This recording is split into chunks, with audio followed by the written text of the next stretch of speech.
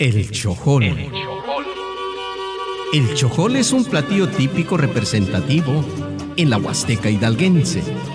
Para su preparación es necesario contar con un horno artesanal.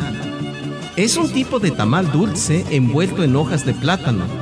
Cuando se sirve, suele acompañarse normalmente con café. Primeramente, para la elaboración del chojol, se tiene que batir la masa en un recipiente.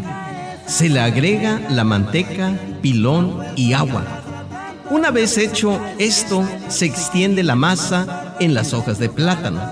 Se envuelve y se amarra todo lo preparado con un mecate producto de la cáscara de la guásima, aquichcuahuitl. Posteriormente, se mete al horno de leña dejándolo cocer de 10 a 12 horas. Este platillo es tradicional y aún se mantiene en el gusto de la gente, encontrándolo en los días de plaza, aquí en Jaltocán, Hidalgo, o entre semana por las mañanas. El chojol es parte de la gastronomía de los pueblos originarios.